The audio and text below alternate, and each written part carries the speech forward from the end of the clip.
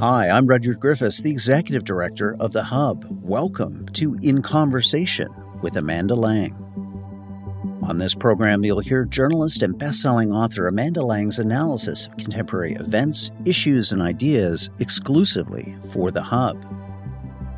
In Conversation with Amanda Lang is hosted by The Hub's editor-at-large, Sean Speer.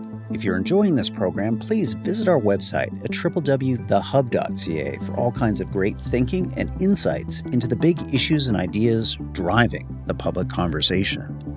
The Hub's podcasts featuring Amanda Lang are generously supported by the Linda Frum and Howard Sokolowski Charitable Foundation. Welcome to Hub Dialogues. I'm your host, Sean Speer, editor-at-large at The Hub. I'm honored to be back in conversation with award-winning journalist and best-selling author Amanda Lang for another installment of our bi-weekly video and podcast series on the key issues concerning Canadian business, economics, and public policy. In today's conversation, we'll discuss the ongoing challenges of high inflation and how it's manifesting itself in our politics and policy. I'm grateful to get Amanda's reaction to last week's August numbers, which showed that inflation remains elevated above the Bank of Canada's target, and whether we should expect a return to rising interest rates when the bank is set to make its next interest rate announcement in October. We'll also cover recent policy developments, including growing attention to housing in the form of competing proposals from the Trudeau government and Conservative Party leader Pierre Poilievre to try to nudge provinces and cities into building more homes, as well as the recent spectacle of the so-called grocery summit, in which the Prime Minister and Minister of Finance Chrystia Freeland apparently put the grocery CEOs on notice that they expect lower prices by Thanksgiving. Amanda, we have a lot to cover. Thanks for joining us. Great to be with you.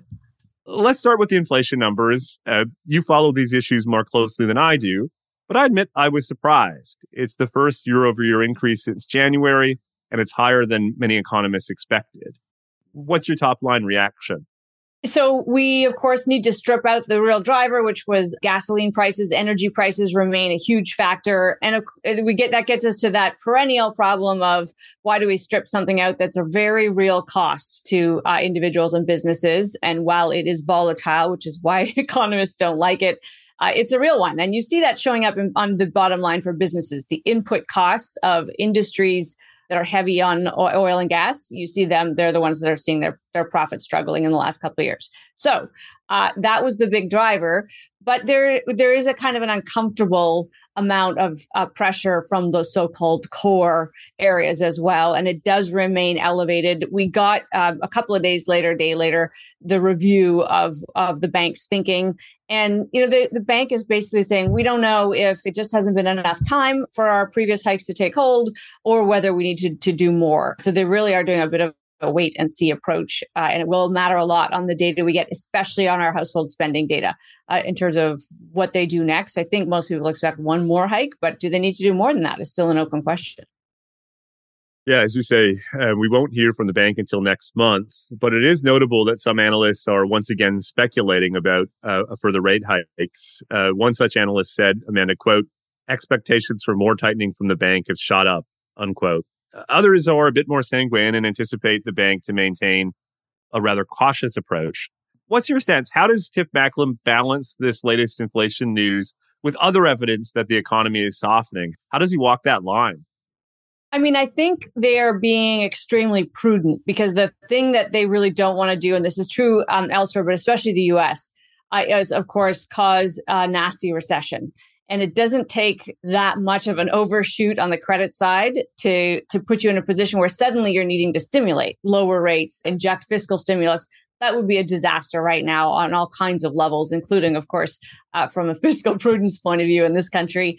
So the idea that they want to wait and see, there are signs that they're happy about. So you might remember that in the first quarter of this year, household spending was surprisingly strong. And the bank was kind of shocked by that. And it kind of shocked them out of their doldrums. We did what they wanted in second quarter and we slowed our roll. We are all of us kind of saying, wow, our home values are adjusting and our credit is really starting to hit. The one wild card, and the bank made note of this in their commentary, is wage growth. It's still 4 to 5%. And there was a bit of catch up to do, Sean. Of course, over a long period of time, wages had lagged corporate profitability. So there was room for that. But that is a stickiness that the bank's watching. They want to see that stop. They want to see the slight softness that we're seeing in the labor market show up in weakness in wages. I'll tell you what I'm waiting for are the details of that Unifor tentative agreement with Ford in this country, because if that includes the kind of massive wage increases that the CAW is asking for south of the border, as well as huge other concessions, that'll tell you labor still has the upper hand. And by the way, as we've seen lately, that's a real interesting case, because even if there's a tentative deal, we've seen workers not ratify these deals in this country, right? The Metro workers said thanks, but no thanks to the deal their union had worked out. So labor still feels its strength here. And that's something the bank needs to see soften a little bit if it's honest. You mentioned the role of gas prices earlier. It strikes me, Amanda, as another case where Pierre Poilievre, either by intent or happenstance, seems to be ahead of the curve. He spent the summer on a so-called Axe the Tax campaign in favor of eliminating the carbon tax. And one wonders if the carbon tax faces greater political fragility than we've seen in some time. Canadians, on one hand, tell pollsters that they're committed to climate action. On the other hand, they have these growing concerns about affordability. Talk a bit about that cognitive dissonance and the challenge for policymakers in crafting policies that make progress on the climate, but try to minimize the negative effect in terms of higher inflation and pinching the pocketbooks of Canadian households. Yeah, there's a political reality here. I wish it was called something else, Sean. When this comes up every time, I think if only it wasn't called a tax, a carbon cost, a carbon toll, because what it is, of course, is intended to be a way of pricing in the real externalities, all of the downstream impacts of our use of filling up our, that standing there at the pump, filling up our car. There's a bunch of other costs that we're now going to have to bear. And ideally what it is, of course, something that'll help us manage our demand, right? We'll use less of it. We'll make better choices. And in an ideal scenario, it would go up and up and up. And everybody who could would make the choice to use less of this commodity. And then that would, of course, be the orderly way to reduce our consumption. You can't do it overnight. My biggest complaint actually about this is that they do this kind of sleight of hand where they charge it on one side and then send it back to us on the other. So that for a lot of Canadians, it's a wash. I hate that. This is, and I'm not somebody who often says, please, raise my taxes or make things more expensive. But I do think there are some things, and getting our footprint down is one of them, for all discretionary use. So could we get more creative about what's not discretionary, where people do need the extra support, who does and who doesn't? I think that is actually going to be the policy problem of the next, of any future government that's grappling with this, as we see that the proportion of that tax rise.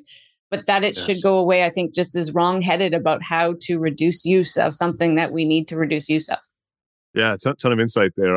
I know we've talked about it on a past episode, but it's worth just plugging for listeners and viewers that as the carbon tax rises to its projective peak of $175 per ton, the revenue that's going to throw off is massive, far more than one would reasonably expect to be returned in the form of the climate rebate. And so there are big questions in front of policymakers. Is that used to lower other taxes, whether they're personal taxes or business taxes, or for investments in new technology or whatever? And it seems to me that question hasn't been resolved, and maybe it won't be resolved if Pierre Poilievre has his way. But let's come to housing now. It's something we've discussed in the past.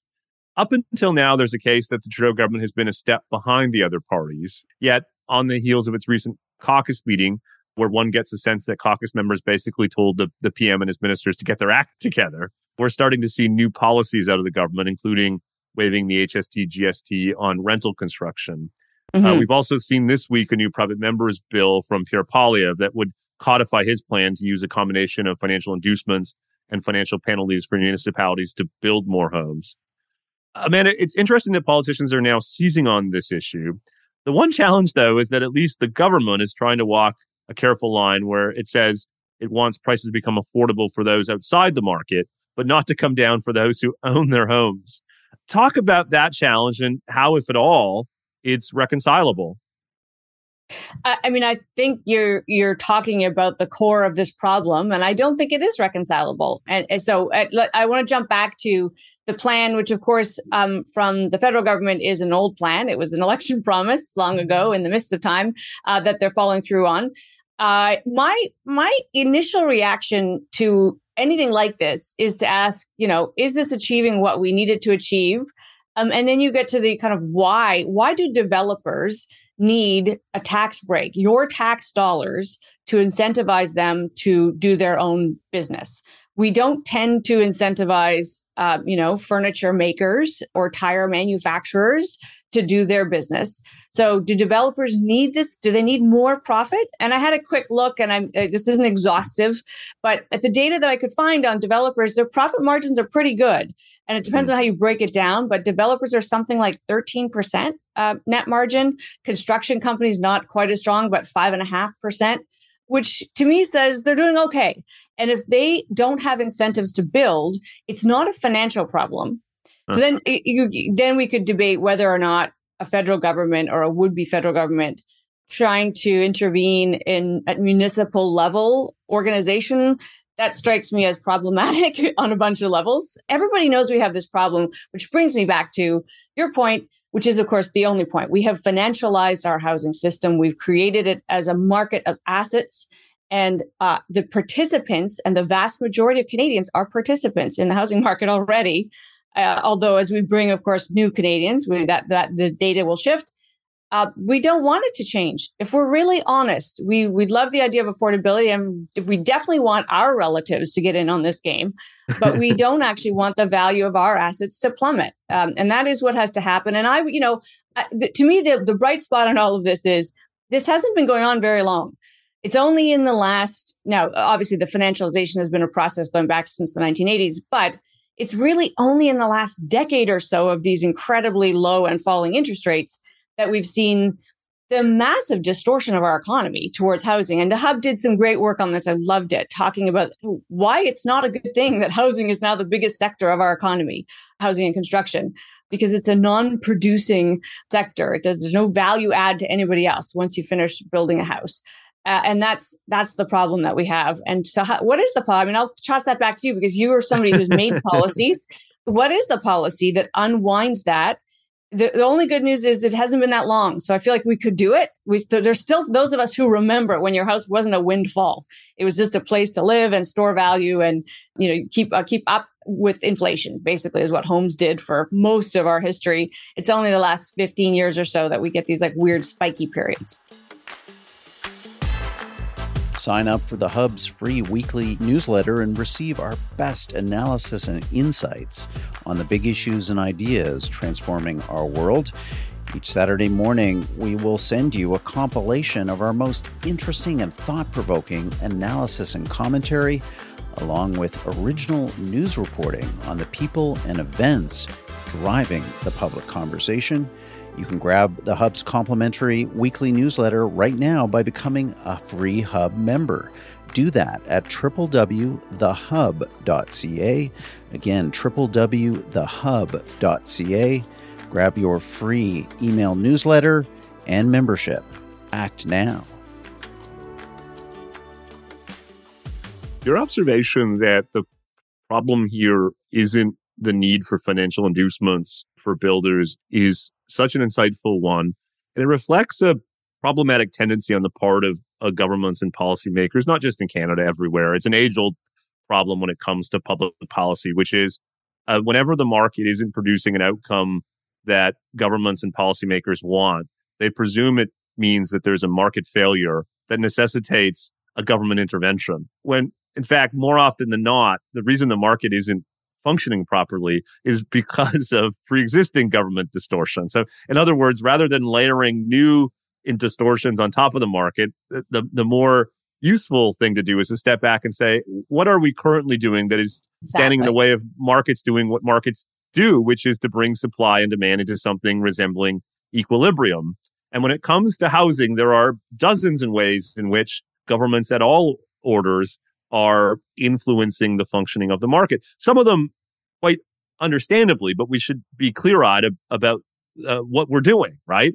I think this is the key point because people keep talking about market failure. And in fact, this market is functioning exactly as it has been designed to function. So yes, the question is the analogy that I keep thinking of is to another basic human need and therefore right that we can all agree on. And that is potable water. Drinking water is something we all agree that everybody in Canada should have.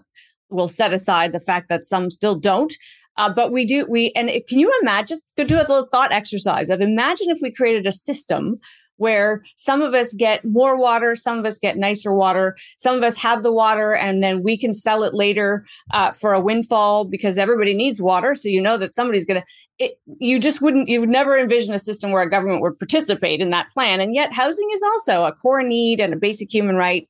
And we've somehow let it get away from us. Now, it is more than that. And I'm not suggesting that I don't want like Soviet style, apartments built by government, but there has got to be some middle ground where we remember that like other basic human needs, this one shouldn't be distorted by markets. We shouldn't create markets that have bad outcomes, which is really what we've done.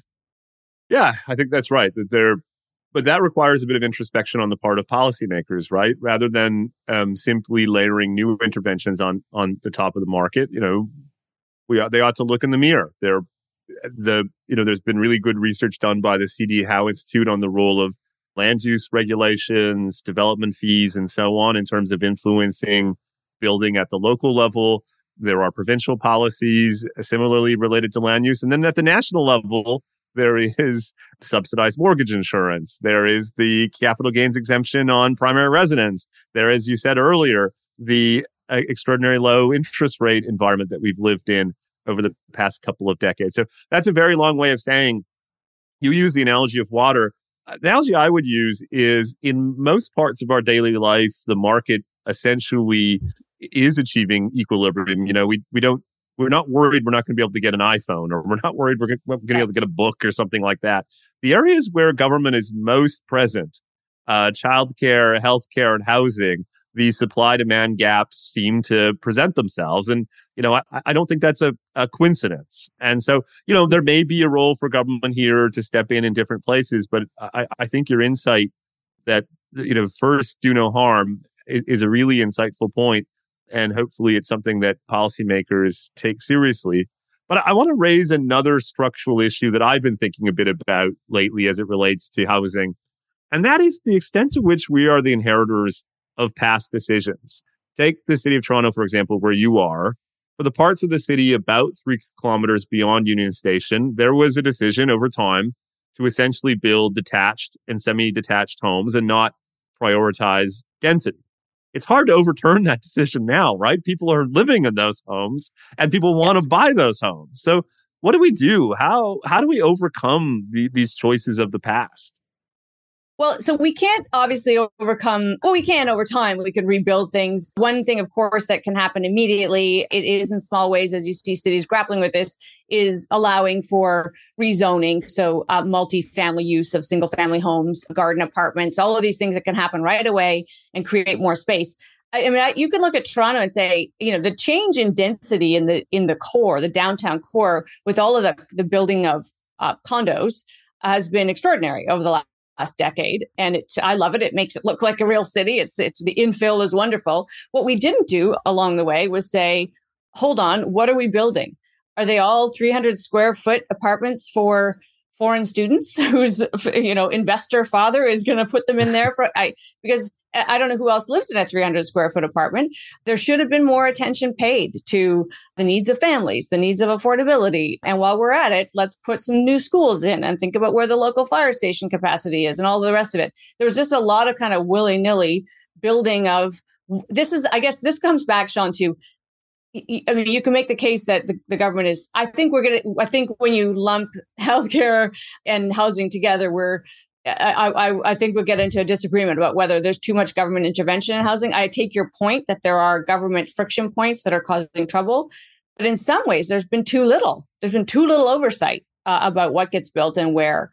And that would be one example I would say is the building we did do in big cities in this country was the wrong building for what we need. And nobody really was sitting thinking about a master plan of any of that. Yeah. Your point about the kind of unevenness between the hyperdensity in the core relative to other parts of the city is a really good one. We'll be publishing some analysis at the Hub in the coming days that actually looks at the concentration of housing starts throughout the GTA. And it's really extraordinary. Within 3 kilometers of Union Station, something like 3/4 of all new starts between 2016 and 2021 has taken place. So there's this cone Amazing. of major development and progress, and then the rest of the region, which has seen far less growth. And I think, as I say, one of the challenges facing policymakers to try to get at these affordability issues is, I think your point is so well taken. It's a kind of two-step. It requires 2 steps, doesn't it? There's the quantitative part. We just need more homes, full stop. And then there's the qualitative part. How do we make sure that there's a kind of spectrum of housing from high-rise condos to single detached homes and everything in between, to make sure that we have the right type of supply for different types of people in different circumstances. And that's really going to be key, because I think we've talked in previous episodes about Mike Moffat's work on the exodus of young families from the city of Toronto. That's not good. There are huge opportunity costs to losing kind of young dynamic people. It's an economic issue. It's a social issue. We published an article a couple of weeks ago at the Hub entitled "The Housing Theory of Everything." And I think there's something to that if you go down, eventually what you find is housing is at the core of a lot of the challenges facing our country. But I won't let you go without coming to the grocery issue that emerged last week. It was a bit of a surprise at the Liberal caucus meeting to see the Prime Minister take a populist turn and demand that grocery CEOs come up with a plan to lower prices by Thanksgiving or face a punitive tax. The Hub has published analysis by Trevor Tombe, which tells us that the idea that grocery prices are up because of excessive profits is wrong. It's mostly a consequence of the same inflationary trends that we've been talking about. But let me ask you a 2-part question. First of all, what was your general reaction? And second, more broadly, as someone who spends a lot of time speaking to members of the business and investor communities, is there a risk, Amanda, that these kind of stunts harm perceptions of the Canadian market? Is there a cumulative penalty, in other words, over time for these types of anti-business actions, which I should emphasize the current government in Ottawa doesn't have a monopoly over? One can find similar stunts across the political spectrum, across the country. So my first reaction was, and it's very much tied to our previous conversation, is it's so fascinating that it was in a space of 6 days that they were giving money to one sector. Here, developers take some tax dollars, and over here saying, hey, grocers, you're making way too much money. And the fact of the matter is, developers make more than grocers. They just do. Yes. And I've said a million times, I'll say it again, we should all be grateful to the grocers for staying in business, because their profit margin, this mythical massive expansion in their margins, which now has them somewhere like 3.6%, is less than you get on a GIC. So, why anybody is in that business is a good question. Are they making more money? Yes. You've done the data. People can look it up. Their revenues have gone up 23%. Their costs have gone up 21%.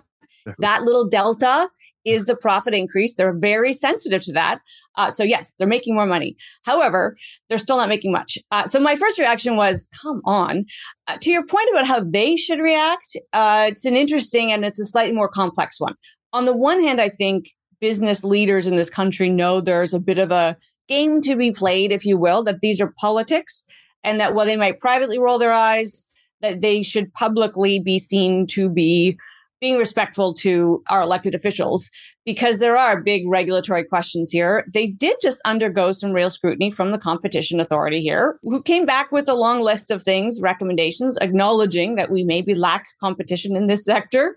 So the most interesting question, of course, is what was said behind closed doors. They've promised to come back in 2 weeks with a plan individual to their own businesses to manage prices. And I'm going to be waiting breathlessly for those plans, because, these are very competitive businesses. And they're so competitive, in fact, that where we have to watch them like hawks is they use their clout to try to manage prices with suppliers, and they get into these bully fights with suppliers about whether they will raise or lower prices because they're so sensitive to pricing. The only thing I'll say is that this came in the Bank of Canada's note to this week about their last meeting. They are very mindful that inflation spiked because businesses in Canada were very quick to pass on increases in a way that it was even faster than historically, because we can do it faster now. So people were very quick and responsive. Good for them. Will they be as quick to bring them down? The bank is asking that question. Will we see the commensurate decline in prices? That's going to be an interesting one to watch, and we should watch because it hopefully should come down. If it's going to come down, there's nowhere it'll come down faster than in a highly competitive business with margins of 3%. So I would expect to see relief at the grocery store, but let's wait and see what their plans are. I can't wait. Well, I'm thrilled to be back in conversation with you, and fortuitously, we'll be back in touch with you in a couple of weeks. Amanda Lang, thank you so much for joining us as always. Always a pleasure, Sean. Thank you for listening to this episode of the Hub Dialogues, brought to you by The Hub, Canada's leading source for analysis and insights on public policy. We hope that you've enjoyed this episode. Please share your favorite Hub podcasts with friends and family and subscribe wherever you get your audio online. We also appreciate your ratings and reviews.